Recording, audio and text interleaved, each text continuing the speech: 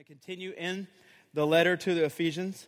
If you've been with us, you know we've finished chapters 1 and chapters 2. So naturally, I would start chapter 3 today, verse 1. However, I'm not starting chapter 3, verse 1. I'm going to skip ahead to chapter 3, verse 14. Chapter 3, verse 14. And you're like, you're not supposed to do that, Fudd. God designed the Bible to be read in order. You're going against God's will. Well, perhaps. But here's the deal. I don't think so. Here's why. As I was thinking about what would be the first sermon in a book, or the first sermon of a new phase in our life where we're coming into this new building, and the Lord's blessed us with this, what would I think about? What would I talk about? What would I want to preach on? I mean, a lot of things come to mind, like this church is not ours, this church is God's. We need to live on mission and see lots of people, and many people come to know Christ. We want to see what Jesus is doing and join Him on mission. We want to be a community together. We want to live in community mission and care. All those things, all these are good things to talk about, right? But as I was thinking and praying about what would be the first sermon, I kept returning to this idea about where Jesus is about to send people out on mission in Matthew chapter 9. And He tells the people, the disciples, He's sending them out. He's saying, look at all these people. And I mean, similar where I could say, look at all the people here in Rock Hill. And He says, He looked on the crowds. He had compassion for them. They were harassed and helpless like sheep without a shepherd. Then He said to His disciples, the harvest is plentiful. So we could certainly start with something like that, where the harvest in Rock Hill is plentiful, but the laborers are few. So let's be many of those. So therefore, let's go. But that's not what He says, right? In that particular text, He says, therefore, pray to the Lord. And so before we start this next phase, before our mindset are shifted towards let's use this building for the mission of and the glory of God, I think that the Lord wants us to pray. He wants us to talk about prayer. Let that be the central starting point as we go. And so the reason why I skip forward one section is because in Ephesians chapter 3, starting at verse 14, this is where Paul, as he's writing the letter, stops and writes out a prayer for the Ephesian church. And so in a similar way, the prayer for the Ephesian church is a prayer for us as we're beginning this particular phase here. So we're going to look at the prayer for the Ephesians in chapter 3, verse 14. So here at Remedy, whenever we read the scriptures together, we read them out loud, we stand. And so if you're able, I'd love for you to stand, starting at chapter 3, verse 14 of the Ephesians. And then I'll say at the very end, after we read it, I'll say, this is the word of the Lord. And you'll say, thanks be to God. And by saying thanks be to God, you're really kind of signifying two things. One, the obvious thing, we're all thanking the Lord that He has given us His scriptures. He certainly didn't have to speak, and yet He did. He chose to give us His Bible where we can know Him and know more about Him. So we're thanking Him. But also, in your heart and mind, as you say thanks be to God, you're signifying in your life, you're signifying that in this morning, whatever you hear from the Spirit, whatever God teaches you, you're saying, yes, I want to say yes to, I want to obey those things. So as we say, thanks be to God, you're saying both of those. Ephesians chapter 3, verse 14.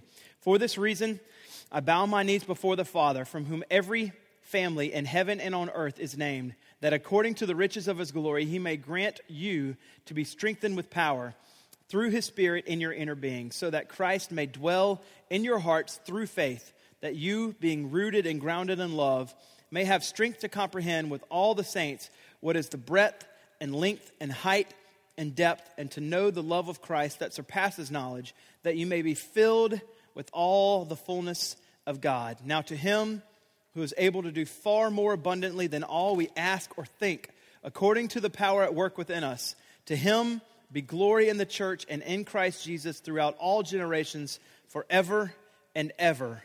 Amen. This is the word of the Lord. Thanks be to God. You may be seated. Let's pray. God, thank You for this amazing text. Thank You for Your love to communicate to us and give us Your word that we can know You and know more about You. We do pray this morning as we look at this particular text and as we think about kind of what's happening in the physical life here at Remedy Church, that You brought us into this next kind of phase, God, that we would see and hear these things in this text and how Paul prays for this young church plant in Ephesus and apply those things to the same thing to this young church plant here in Rock Hill. We pray that as we see how Paul prays for them, that we would be a praying people as well, that we would see and understand the value of just how necessary it is for us to pray. for us to be a people that are totally dependent upon you. We pray these things in Jesus' name. Amen. Well, one of the things I've recognized in my life that is, if you have a vision or you have a project or something that you want to accomplish, every single one of us has a desire, a vision, a project. But also, as we do that, we all have to consider that we have a certain amount of funds in order to do that. So if you were to plan your vacation to Hawaii or Ireland or Disney World or Disneyland, etc., that's your vision, that's your project, that's what I want to accomplish. But as that's the case, I also have to take into account the resources that I have to be able to carry out the vision. And so if you're like me, I have these visions of vacations that I want to do, but we still end up in the Redneck Riviera, Myrtle Beach every single time. Or I have a building project at my house where I wanted to build this storage shed, and I accomplished it with my father-in-law's help. We have it up there. However, because I ran out of resources, there's a shed there that doesn't have any siding on the side, and I'm going to get in trouble with HOA eventually. Whatever. Or as we built this building, right? There's things that we wanted to accomplish, but as we realized, we have all these ideas, but there's a certain amount of resources in order to accomplish that you can't do everything, right? Now, as we're looking at this text, I want us to realize that when we go to God in prayer, He never, ever, ever struggles with that. There's never a time that if there's a vision or a project or something that He wants to accomplish, resources, the amount of them, are never anything He has to deal with. He can do whatever He wants because He has vast resources at disposal. So when we're going to God in prayer, and we see that's kind of the application that Paul makes for us in verses 20 and 21. But as we're going to, I want us to realize from the front end that this God that we pray to, for anything that He wants us to do, and as Lord, let this thing happen in your will, He doesn't have to deal with life like us. He's got immeasurable resources, infinite resources to answer and bring about His purposes. So verse 14 through 21 we'll be looking at. And as we're looking at it, there's going to be kind of three big picture blocks and pieces of things that He prays for, therefore we can pray for. So verse 14, for this reason. Now we got to stop there already. I know we're going to be here a long time if I do that, but it says for this reason. But we have to know what for this reason is. For this reason, He's pointing us to verses 1 through 13, and you're saying, well, Fudd, you forgot to preach that because we're supposed to be doing that today. So let me, in a nutshell, help you understand what verses 1 through 13 is saying, because for this reason, verses 1 through 13. Now, of course, he's also talking about chapters 1 through 2 and the fullness of the gospel that he's explained thus far. But as he's getting to chapter 3, he's explaining also some things. So let's talk about what he says. Sinclair Ferguson summarizes verses 1 through 13 pretty succinctly by saying, in verses 1 through 13, Paul writes, explaining this, God has broken the neck of the dark powers. He has raised the spiritually dead to new life, and He has brought reconciliation in Christ, and He has subdued Paul himself and caused Paul to be the one who is now the apostle to go to the Gentiles. And if you look at chapter 3, verse 10, he even says that the way that this is going to happen, God's plan A and only plan A, and there is no plan B, is for the church to be the one that does this. Verse 10, that through the church, the manifold wisdom of God might be made known to the rulers, authorities, etc. So God's plan is for His word to go forth through the church. So as we've seen how He saved Paul and how He used Paul, and He subdued him to bring him into the fold and caused him to be a minister to the Gentiles, and His plans the church to be the ones who continues on the gospel. For this reason, since all these things are the things that He's calling us to, this unbelievable vision, this unbelievable project that He's calling us to, well, we got to consider the fact that God's the one who has unending resources to bring that thing about. So verse 14, for this reason then, I bow my knees before the Father. He goes to prayer because He's the only one, God's the only one that can bring about this amazingly huge vision. Now, before we go into this sermon on prayer, let's talk about prayer for a second.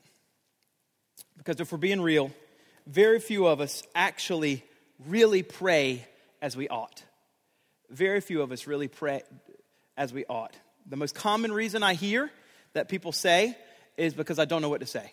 I don't know what to say, but I find that to be unlikely because God has created us to be communicative people. Like He's created us to know how to communicate with each other. He's given us this amazing thing called language that we learn at a very early age, and we know how to talk to each other. I would say, actually, we're master communicators. So prayer is communicating to God. It's telling him what's going on in your heart and mind and soul. So I don't think that we don't know what to say. I don't think it's that. I think that the reason why most of us don't pray as we ought is because we just don't think about it. We just don't think about it. And the question is, it begs the question, why is it that we don't think about it? What is it that's going on in our lives that causes us not to think about it? And I think the reason why is because of the 21st century we live in America, is most of us are pretty convinced that our life is pretty good and our life is pretty easy. Now, John Piper I don't know where he said it, it just kind of stuck in my head one day. He said something like, it's very difficult, maybe the most difficult, to walk the road of Calvary in Disneyland. As we're talking about America. It's harder to follow after Christ, walk the road of Calvary, in easy countries than in harder places.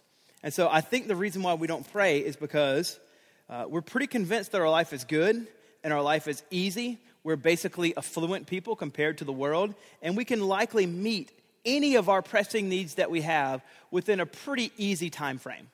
And so I think that that's what's going on with the lack of prayer. But God commands us to pray, and he doesn't just command people that don't have it easy to pray. He commands everyone to pray. So what's the disconnect when he tells everybody to pray, including us? What's the disconnect then? Why aren't we doing it? What's missing? What's the truth? Truthfully, it's this. Our lives are not really that good. Our lives aren't that easy. The truth is that we're actually all poor and desperate and needy people. And really, most of us just don't realize it. We don't realize it.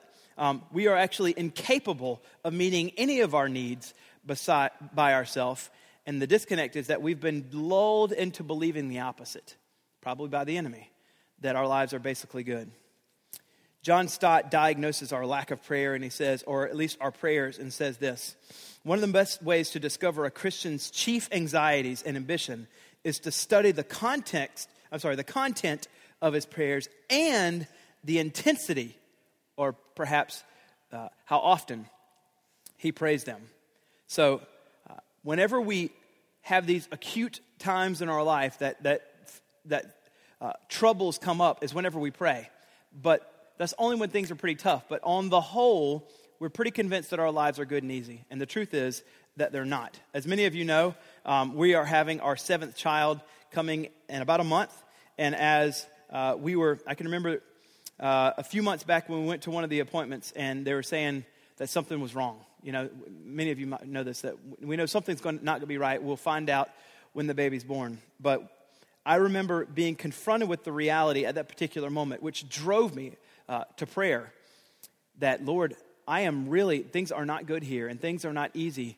I've convinced myself that they are, but they're really not. And at that particular time, the intensity of my prayers were tremendously heightened as I realized that that's the case. And that's probably the same for you. When something's happened in your life that's difficult, or you realized, oh man, this is really bad, I don't have anywhere else to turn besides God, then you pray more than you normally do.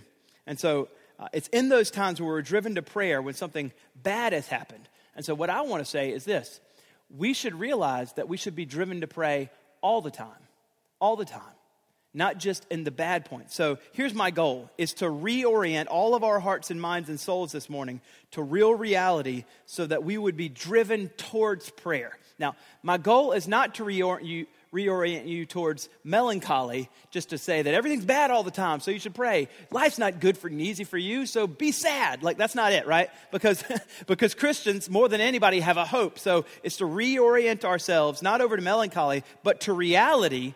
And because we're believers and we have a hope like no other, we have Jesus Christ, who gave his heart, gave his mind, gave his soul, gave his life for us to die on the cross so all of our sins could be forgiven. We have actually a hope compared to the rest of the world. Nobody's life is really that good or easy. We're all beggars looking where to find bread. However, since that's the case, as believers, let's reorient our minds towards the fact that how desperate we really are. And when we realize how desperate we are, I think we'll be driven to pray more than we do. as believers, here's the thing. For people that are persecuted throughout the last 2,000 years, they could take away a lot of things for them. Satan can try to take away a lot of things from us. He can take away your arms, your legs. He can hurt you. They could cut your tongue out to where you couldn't talk anymore. But there's one thing that the enemy or people that hate Christians can never do. They literally can't take away prayer. Because I don't even have to talk out loud. I can just say it in my mind. There is no defense against prayer from the enemy. He can't stop it.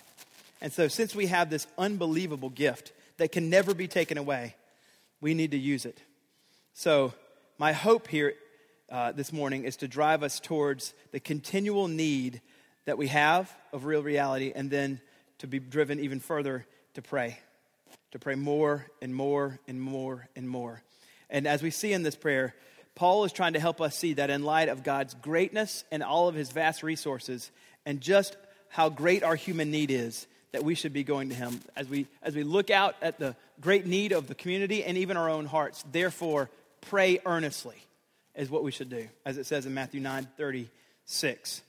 So, as I've said before, as we're going through the letter of Ephesians, there's 6 chapters in this particular book. And so I have an overall structure. I don't know if you can see it, but there's an overall structure of the way this book is written. Chapters 1 through 3 are talking about our position in Christ, who we are. This is what Christ has done. We have new life. He's seated us in the heavenlies. He's saved us. He's removed us from being in the foothold of the enemy, and then saved us by grace. So chapters 1 through 3 is all about who we are, because we're so practical. We want to know, so what do I need to do? And Paul intentionally for 3 chapters is telling us a theology about who we are and our identity in Christ. And then based on that, in chapters 4 through 6 is when he starts talking about what do we need to do. You can see our practice then. How do we live? How does this look in the life of the family, etc. in chapters 4 through 6. But in chapter 3, at the very end of 3, this particular section, this is a transitional section between who we are and how we live. And in the middle of those great things is this transitional prayer where we realize, if that's the case, if that's who I am and this is how I live, I need power to do that. And this is a prayer to the only one that gives power to us to live for him. And so the context, as we've said, is a church planter to Ephesus. I have a map I'm pretty excited about. So we've been going through the book of Acts, and so we've been using the book of Acts map to know what's going on. So Paul started, you can't see this, but there's a city called Antioch here, and he went along that red thing, and he came all the way back down here to Jerusalem. Eventually they arrested him, they sent him to Rome, he was beheaded. Sad story, but this is the third missionary journey. And as he's going through here, he comes up here to that little yellow dot there, Ephesus. And so Ephesus is, in the first century, the region of Asia. For us, it's modern-day Turkey. And as he goes to Asia, he spends 3 years there where he didn't have much money, and he didn't have much that he could do. So he would go and he would make tents in the morning, and in the afternoon he rented out this hall of Tyrannus on his own dime and preached the gospel for about 3 or 4 hours, and then he would go back and make tents again just to make more money. Never took any money from the church. For 3 years he would do this over and over and over. Go make tents in the morning, make some money to be able to feed himself, take his own money that he made from the tents, rent out the hall of Tyrannus, preach the gospel for 3 years. Eventually a church forms. He does this for 3 whole years. And then he continues on his missionary journey. And at one point when he's coming back, he stops here in this city called Miletus. He invites the Ephesian elders, the pastors of the church south, to see him. He has a time with them in Acts chapter 20, and then he keeps going. And as he's doing this, as we're reading this, what we can see is this, that Paul is a church planter. And as he's writing to this particular church that he planted, he had given his blood, he had given his sweat, he had given his tears to them. And this is how, because he knows them intimately, how he prays for them. This is how he prays for them. So in a similar way, it's the same kind of context here, where this is a church plant, where me and the elders are going to take the lessons that Paul uses to pray for this particular church plant, and this is how we want to pray for you. This is how we want God, this is how we pray for Remedy Church to be used by God. As a church planter who, for 9 years, I'm not saying I'm the Apostle Paul, by the way. That's not what I'm trying to say. But in a similar way, as Paul gave his life to planting this church for 3 years. I've given my life thus far 9 years to planting this church. And so I want to pray for you in the same way that Paul prays for the Ephesians. And so we have to have God's power in order to do this. Now, for this reason, based on this great vision that he's given us to be the church, to make the manifold wisdom of God, we have to have power. The only place that we have, and the only person that has unending resources is God, so we need to go to him. Paul says, for this reason, I bow my knees before the Father. Now, as a 21st century reader, you could just read that right away and just say, that's a literary device. Paul's writing, and he wants us to know that he's praying for us. And so he inserts a phrase, I bow my knees before the Father. And you just say, well, certainly that just means he's letting us know that he's praying. So Paul's going to pray here, and he lets us know instead of saying, for this reason, I pray for you like this, he just says, I bow my knees before the Father. But I think it's not just a literary device to signify that he's going into a prayer. Because there's some things there that as a 21st century reader we miss, but a first century reader catches it all. The first thing is, he says, I bow my knees. In the first century, that's not how they prayed. In the first century, they stood, they looked up, and they raised their hands. That's how they prayed. And so he says, I'm bowing my knees. So as they hear that, they're saying, okay, what is it that Paul's trying to signify to us? Because we pray like this, and he's getting down on his knees, signifying worship and adoration. And so that's the first thing that Paul's trying to reorient us to and them to say, whenever we pray, the posture of our hearts and that first kind of big piece of things that we pray is that whenever we pray, we need to give God worship when we pray. So number one, you can go ahead and put it up. The first big picture to pray, or when we're praying to a big God, is whenever we pray, the first thing is that we need to do is that we need to give worship to him. He says, I bow my knees. And then he says, before the Father. I want to make sure we don't miss this either. Whenever they talked about God, in the Old Testament or even there in the beginning, whenever they called him names, they called him Yahweh, they called him Elohim. These just mean Lord. Even in the New Testament, they mostly called him Kyrios, which just means Lord. Lord, Lord, signifying you're great, you have vast resources, this is who you are. But as Jesus taught us in the model prayer in Matthew, he says, our Father. And Paul picks that up and says, I bow my knees, who is Lord, before, it doesn't say I bow my knees before our Lord, right? I bow my knees because you're the vast resources, and I need to have a posture of prayer to our Father. Now, my children have never, ever, ever walked up to me and bowed their knees, unless they want something. Father, to know you and see you today is just so wonderful. It's generally like, hey, Dad. You know, like, that's usually how it is, right? But we don't think whenever we talk about our Father that we bow our knees to them. But Paul's trying to juxtapose these two amazing truths about God, that he is our Lord, and he is the vast resources, and he's worthy of all worship, but he's also our dad that we can climb up into his lap and tell him, this is what's going on in my life. So the first piece that we see here is we need to give God worship when we pray. And in verses 4 through 16, there's some things that we can worship God about. So that first big piece, when you're praying to a big God, when you pray, you give him worship. There's more pieces to your prayer, but the first thing, I think that when we lead off prayer, when we pray, we worship God. So what are some things that we can worship God about? What are some things happening that we should worship God? Is Paul telling us some things that we need to know so that if I'm going to worship God, what do I tell him? What is it that I'm going to say that conveys worship towards him? Well, I've got three things that I can point to among hundreds, but there's three right here. There's one thing in chapters 1 through 2, and two more I see in this text. The first one that we can worship God for, this won't be on the screen. The first reason we can worship God is because we have been saved. God has saved us. Now, I've just tried to sketch out just a few things that Paul has given us in chapters 1 through 2 about the things that he's done in saving us. Paul has unpacked for us the gospel in chapters 1 through 2, beautifully, I might add, and explained to us the great extent that God has gone to save us.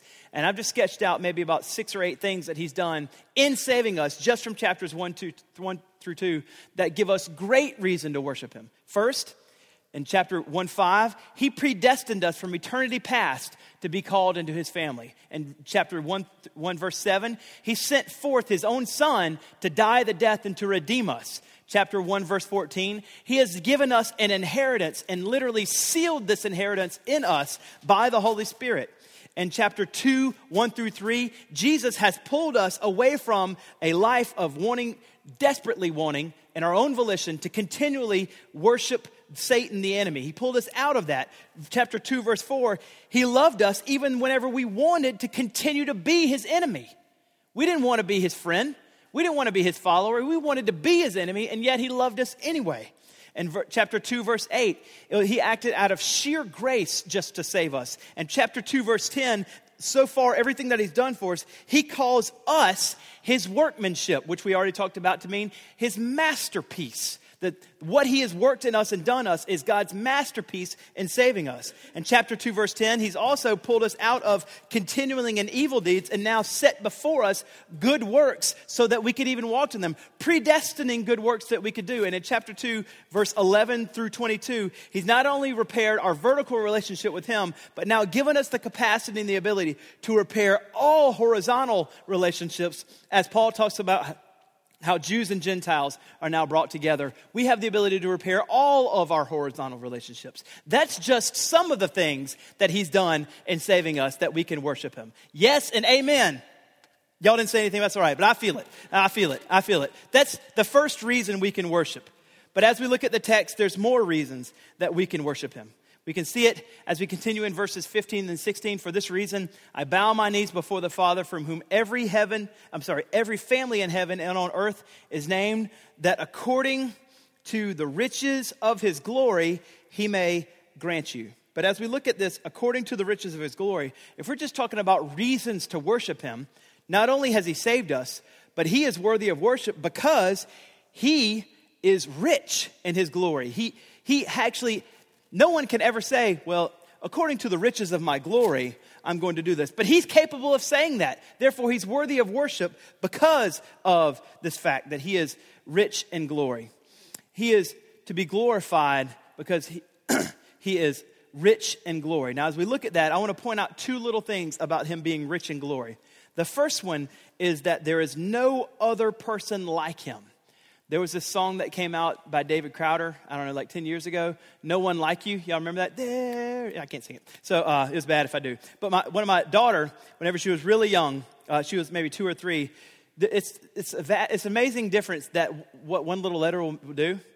She took an S and put it on there, and I was like, you're totally like changing the meaning of the song completely to being, instead of no one like you, you're saying no one likes you. And that completely changes the meaning of the song. When you tell that to God, you're like, when you tell God there's no one like you, that's good. When you tell to God no one likes you, that's the opposite of what we need to say, right? But she used to sing, there's no one likes you.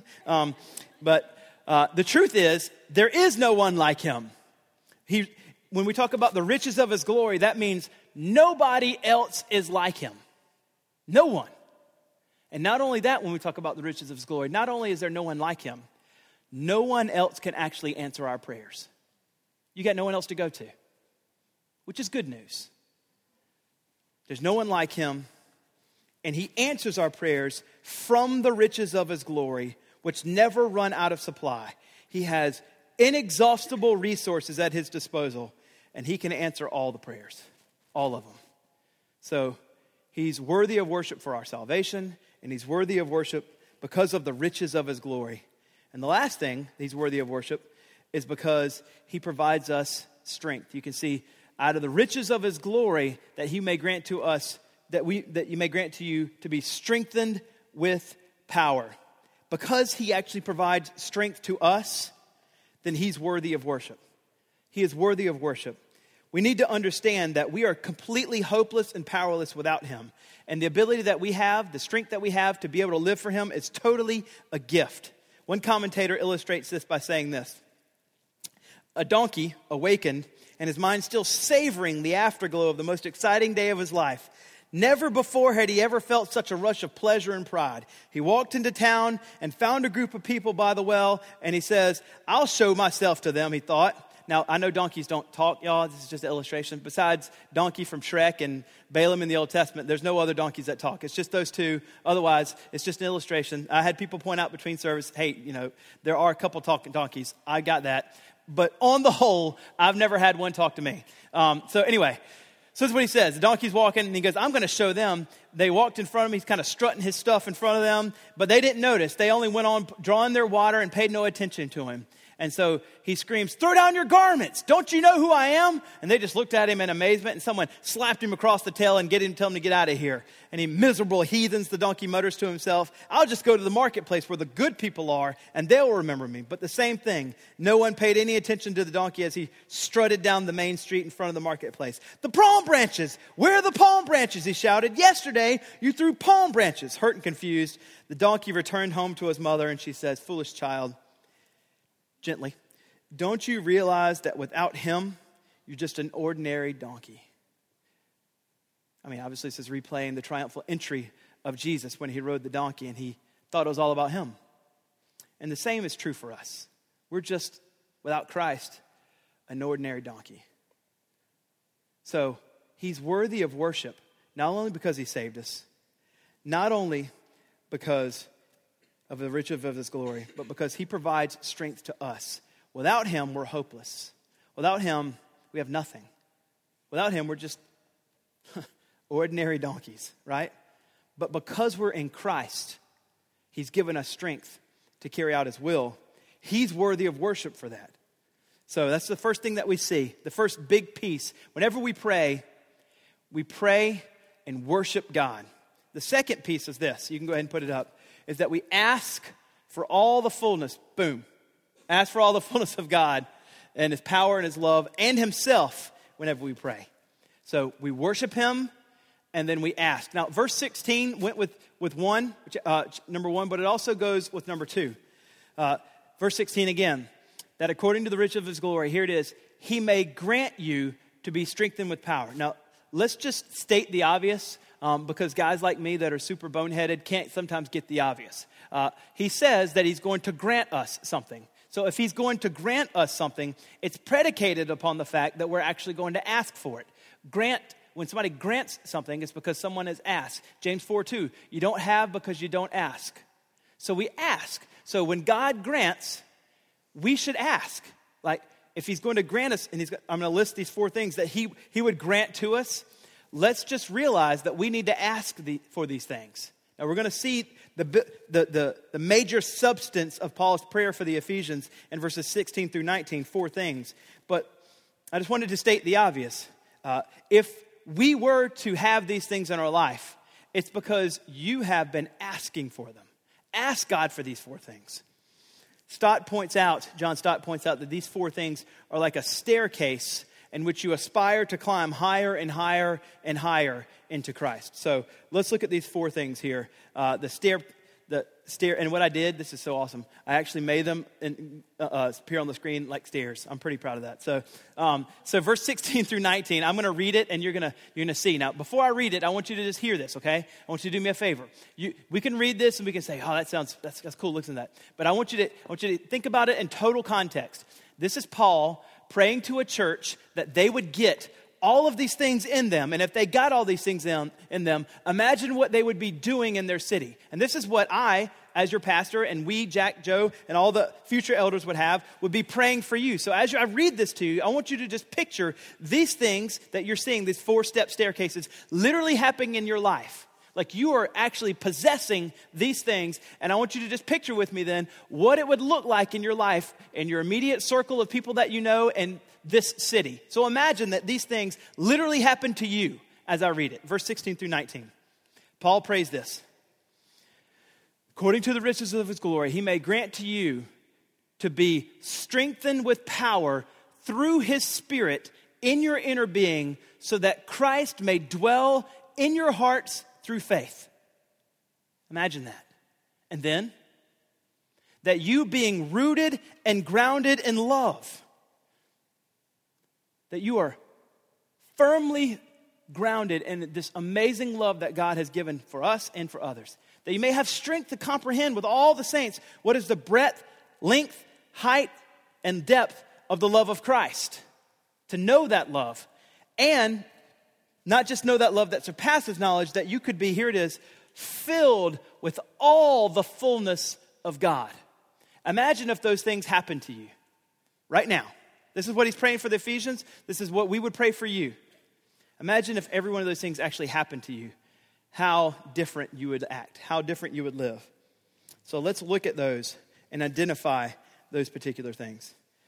These won't be on the screen, but we're talking about, they will be on the screen. We're talking about the fullness of God's power, love, and himself. And then we have this four-step prayer staircase. The first thing is that we would be strengthened with power. Verse 16 and 17, he may grant you to be strengthened with power through his Spirit in your inner being, so that Christ may dwell in your hearts through faith. Now, the two sources of power that we would get when we're strengthened with power, the two sources of power are the Spirit, which is indwelling our inner being, and Jesus, who is dwelling over our heart. And both of these provide power to us. And you might be rightly asking at this particular moment, wait a second. Paul's writing to Christians. Ephesians are Christians. Christians have Christ in their heart already. Christians have Spirit in their heart. Why is he asking them to dwell in their heart when they should already be dwelling in their heart? Good question. Very good. Here's what he's saying. So he's not talking about the first indwelling of the Spirit in Christ in a salvific sense. That's not what he's praying for. Instead, he's praying for the ruling of their hearts to be moved towards Christ. So think of it this way. This is the difference between Jesus dwelling in our hearts and ruling our hearts. Paul's choice of words here, dwell, doesn't just mean merely to inhabit. It means to settle down into. It's carrying the idea of a permanent resident, not a short-lived resident. So we have many kids, which I've already said. We're having our seventh, we have 6. So if you walk to our house and started walking around, there's no question that as you walk around, you would be able to know that there are children that are permanent residents in this house. They have taken up dwelling, and they're not going anywhere. You can't walk without stepping on Legos and kicking their toys out of the way and, whatever. The kid stuff is everywhere, right? I'm not complaining. God gave them to me. They're blessings from the Lord. I'm just kidding. They're great. They're great. I kid with y'all. I love y'all. So the whole point is, right, when you walk in there, there's no question children have taken up residence here. And in the same way, this is what we're talking about. There should be no question, and Paul's writing, this is what I want your heart to look like. There's no question that Jesus has taken up residence here. So this isn't Jesus, our heart isn't like Jesus' vacation spot. It's not his rented apartment space where he's going to move out one day or a condo. Our heart now is Jesus' home. He purchased it, he owns it, and he's taking up space in it now, permanently ruling, permanently settling down, and ruling and reigning. And this is what we're saying. When Paul's praying this, he's praying that our hearts would be shaped into Christ's home. Not just an inhabitants, but his home. D.A. Carson illustrates it this way. When Christ by his Spirit takes up residence within us, he finds the moral equivalent to trash. Black and silver wallpaper. If you have silver wallpaper, take it up with D.A. Carson. I'm not saying silver wallpaper is bad. He doesn't like it. It's the equivalent to trash and silver wallpaper and a leaking roof when Jesus comes into our heart. And Jesus then sets about turning up this residence now into an appropriate place for him, to a home to which he's now comfortable. When a person takes up long-term residence somewhere, their presence eventually characterizes that dwelling. So when Jesus takes up residence in our heart should then therefore characterize Jesus dwelling there. When Christ first moves into our lives, he finds us in bad repair. It takes a great deal of power to change us, and that's what Paul's praying for, that Jesus will transform us into a house that pervasively reflects Christ's character. So he's not praying that he would indwell us. Instead, he was praying that he would rule in us, that his presence would be obvious here. So that's the first thing that he prays for. Imagine that. Imagine that happening in you. This is what I pray for you. That the Lord would renovate your heart in such a place that it's not just his permanent home, but you start reflecting that Christ actually has a permanent home in your heart. That's the first thing. The second step is that, take it up, look at this, tabbed it over, boom, put up number 2. Come on, put it up number 2. Wake up out there. They're rooted and grounded in love. My daughter's running the computer, so I can get on her later. She'll be a spanking for that later. I'm just kidding. I wouldn't spank her for that. That's terrible. Christy will. Rooted, and she won't either. Rooted and grounded in love. Rooted and grounded in love. So here we see that not only will we have strengthened with power, but he also wants us to now be rooted and grounded in love. These are staircases that we're aspiring into this amazing thing that God's calling us to. And here, as he's talking about being rooted and grounded in love, when he describes the love that we would have, he mixes metaphors and uses two of them. He uses a botanical metaphor and an architectural metaphor, that we're rooted botanically like a tree and that we're grounded like an architectural foundation. So he wants us to have, when we're rooted, we're deep roots, like a well-rooted tree down into the ground. And love is the soil around the roots to which we grow into this flourishing, loving person. In the same way, when we say we're grounded, he wants us to have a firm foundation, like a well-built house, and love's the foundation that our house is built upon. And so we're rooted and we're grounded in love. And that means when this happens, that we would have now this radical love for Christ, and our hearts are now totally captivated by Christ for what he's done for us. We're rooted and grounded in love, that you are radically changed in love with Christ. And then, when that happens, you also have this radical love for other people.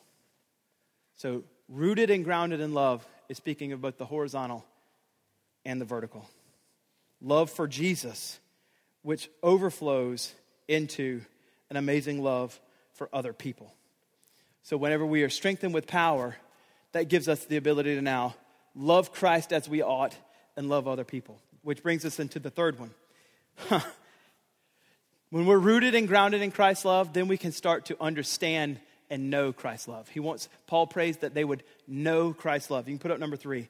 Know Christ's love. As he says in verse 18 and 19. May have the strength to comprehend with all the saints what is the breadth, length, height, and depth of the love of Christ. So here, Paul is explaining to us this 4-dimensional love with which God loves us. And a 4-dimensional love when he talks about breadth, length, height, and depth. And let's just, be truthful here, right? As we describe this 4-dimensional love, it's certainly not to be contained by that. It can't be contained by that. But Paul is grasping at language to describe this unbelievable love that he has for us. So let's just think about it in this way. When we talk about the breadth of Christ's love for us, how broad is Jesus' love? Broad enough to encompass all of mankind, no matter who they are. And as we saw in Ephesians chapter 2, all races, from every tongue and every tribe and every nation who are sinners, his love is broad enough to encompass all of them, to save them, and broad enough to bring them all together as one family, that they would be reconciled to one, not just to God, but to one another. That's how broad the love of Christ is. How long is Jesus' love for us? Long enough to last into eternity forever and never end. He will never, ever give up or never stop loving us. How deep is Jesus' love for us? Deep enough to plunge down to the depths of this broken earth and save wretched sinners like me. That's how deep it is. It's a long step down from heaven to this broken earth. And that's how deep his love is. That he would step down into this earth and save degraded, filthy, wretched sinners like me. And how high is Jesus' love? High enough that after he took the step down, he'll take the step back up and ascend into heaven and bring me and you who are in Christ with him to be there with him forever. And that we will worship him forever. And we'll never be able to outreach Jesus' love for us. So this is the great love that we pray that we know. And if we were to, right now, think on those things, we could never end and stop praying for them. But he wants us to know just how broad and long and high and the deep is the love of Christ for us. That when we know these things, when we think about these things, it radically changes who we are. Now, don't miss this, okay? This is huge, and we can fly by it whenever we're reading about the love of Christ and how we should know it. I want you to not miss this little phrase he sticks in there in verse 18. That you may have strength to comprehend, here it is, with all the saints. What is the breadth, length, height, and depth? Why does God want us to contemplate the love of God, not just by ourselves, but in community. What is it that we collectively can understand about the love of God better whenever we do it together than separately? What is he doing there? An isolated Christian certainly can know something of the love of Christ. There's no question about that. But God has saved a people as his own. And he has designed and created us to put us in local expressions of churches that we would grow together. And so the Christian needs to know the whole people of God so that he can begin to understand the whole love of God for his people. And so with all the saints isn't a throwaway phrase. It's absolutely crucial. We think on and we know the height, the length, the breadth, the depth of Christ's love for us in community on purpose. On purpose. Because what God has done for you is not exactly what God has done for me in some sense. He saved you in a different way. He saved us all the same way through Jesus, but our stories are different. And so collectively we think on this unbelievable love of God together as a community, and we celebrate that together.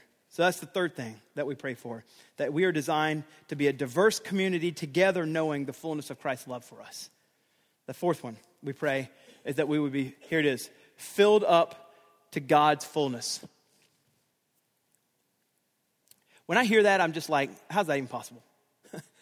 How is it possible that I could be filled up to God's fullness? Now, fullness is a dominant word through the letter of the Ephesians, and also its sister letter, the letter of Colossians. You might not have known that, but that's a bonus piece of information. Colossians and Ephesians are sister letters. He wrote them around the same time while he was in prison. There you go. All right, so anyway, what is it that he's saying here? There's a sense in which we've already been filled with Christ, but there's also no doubt that we're also being sanctified and growing in Christ. And so I think the key to understand this is in verse number 19. In our language, in our English language, it's translated with the word with. And I want to point you to the original language on this so that we can get something. And I think that it'll revolutionize what we're seeing here. And see, it says, and to know the love of Christ that surpasses knowledge, that you may be filled with all the fullness of God. Now that word in the Greek is the Greek word eis, ace, into. It means into or unto. And so it isn't necessarily that you may be filled with all the fullness of God, but it's that you may be filled into the fullness of God. So the difference between those two is revolutionary. The first one, being filled with the fullness of God, is like we have a limited measure that we can receive. We have this 15-gallon tank, and that whenever we're running low on the fullness of God, we pull into the heavenly gas station, and God gets out his little pump, and he pumps us up with a little bit more of the fullness of him. And so we kind of have, and then we go out, and we're running down to 3/4, back down to half. And so we are being filled up constantly by the fullness of God. But that's being filled with the fullness of God. But what we're saying is we're being filled into the fullness of God, which means the way that our fullness registers is completely being wiped off the table, and there's a new paradigm. So you can go and put it up. We're not having this little thing anymore where we have a gauge that's even possible to where we're E and I'm halfway, I need to be filled up. That's going off. And now we're not being filled with the fullness of God. Instead, our lives are being transformed to look like Christ's fullness. And so we're being transformed into the fullness of God. So when we look at our little register, we don't have the E through F. It just says always filled to capacity. There's no leaving. There's no need for the spiritual gas station because we're always filled. What's God's fullness? Always filled. And we're being filled into the same likeness of his filling. That's what he's saying. So he's praying that we would be filled into the fullness of God, meaning there is no ability to lose the fullness now. That's what we're growing into. Now, you're going to say, and rightly, that happens when we're in heaven. Exactly. Paul is surely talking about our final state in heaven in this fourth step. However, go back to the 4 steps. Even though that fourth step is really kind of the final thing that we're going to be looking at, we're filled to all God's fullness, that's in heaven. It does not erase the fact that we are still pursuing that now. We are not free by any means of escaping that fourth command or that fourth challenge. We still should pursue and pray for, with everything in us, having that fourth step happening to us now. Though it may not ever happen, and it won't, in full, we still pursue it now. So as this is the case, Paul, as we're summarizing this prayer, he's praying that we have the strength of the Spirit and the ruling presence of Christ. We root ourselves in love and we know Christ's love, and then we have the fullness of God himself in us. Imagine that happening to you. And here's the thing. God grants that. So ask. Ask for that. That's the second piece. We've talked about worshiping. The second one we've talked about is this one where we ask to have the fullness of Christ given to us. And the third is this. We can see it in verses 20 and 21. Expect great results, grand results from God. Of course, we've already talked about ask for, but expect, put it number 3, expect grand results from God. That's what 20 and 21 is trying to help us understand. When we worship him and we ask, we should expect great things because he's God who has vast resources. 20 and 21. Now to him who is able to do far more abundantly than all we ask or think according to the power at work within us, to him be glory in the church and in Christ Jesus through all generations forever and ever. Amen. The expectation as we read that is that we should think he's able to do a ton of stuff. So what can we expect? If we expect grand results, what are some of the things that we can expect? Number 1 is this. As you look at now, to him who is able. The first thing that is to draw, this, as I'm looking at this kind of a 5-step thing to expect, first thing that we can expect is we can expect a God that's able. That doesn't necessarily mean he'll answer, but he's able to answer. He's not idle. He's not weak. He's not feeble. He's able. He's able to do anything. That's what you can expect, a God that's able. What else can you expect? You can expect a God who's able to do more. Whatever you ask, he can do it. Whatever. Doesn't mean he will, but whatever it is, he can do it. Not only is he able, not only able to do far more, God is able, not only is he able to do more, he's able to do far more. If God decided to exceed whatever you ask, you should know he could still do more than that. So like if you ask for this, and God said, I'm just going to blow their socks off. I'm going to exceed it and give them this. You should know he could have exceeded it even further. Like there's no limit to as much as he wants to exceed. He can not only do, he's not only able, he can not only do more, he can do far more. And not only that, God is able to do far more than you can even ask.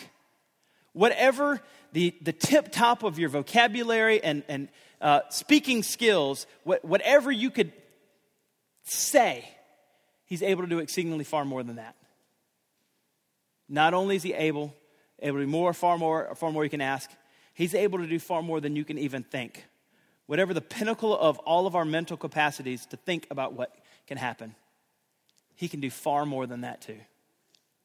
God can do more in 1 second than our 100 years of planting and plotting and executing. He could do more in 1 second. Far exceedingly more. It doesn't mean we don't still plant and plot and execute. Of course we do. That's what he's called us to. But we're just trying to understand this unbelievable God we have. This is what we can expect when we ask God to answer our prayers. Now, how does he do this? That's what we can expect. How does he do this? It says in the end of verse 20, according to the power at work within us. According to his great power that he has. And don't miss it. He does it in us. The great power that he has to answer all these prayers, he's literally working in you right now. That's breathtaking. And then lastly, he says this, what's the point of it? If that's what he can do and how does he do it? Why does he do it? He does it for his own glory. According to the power at work within us, to him be glory. This is his ultimate goal and our ultimate goal is his glory. And notice, I want you to notice, the glory is in the church and in Jesus Christ. To him be glory in the church. That just means that glory in the church means that we have to give to Christ and in Christ Jesus throughout all generations, forever and ever.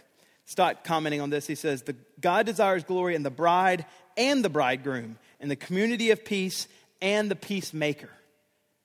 So the glory is all for Christ. And when there's glory residing in us, it's for us to give back to him because he's worthy. So as we've seen these three things, let's pray for these things. The Lord has blessed us with this, unbelievable gift. We have a place, a central point, a beacon of light in this particular community right here.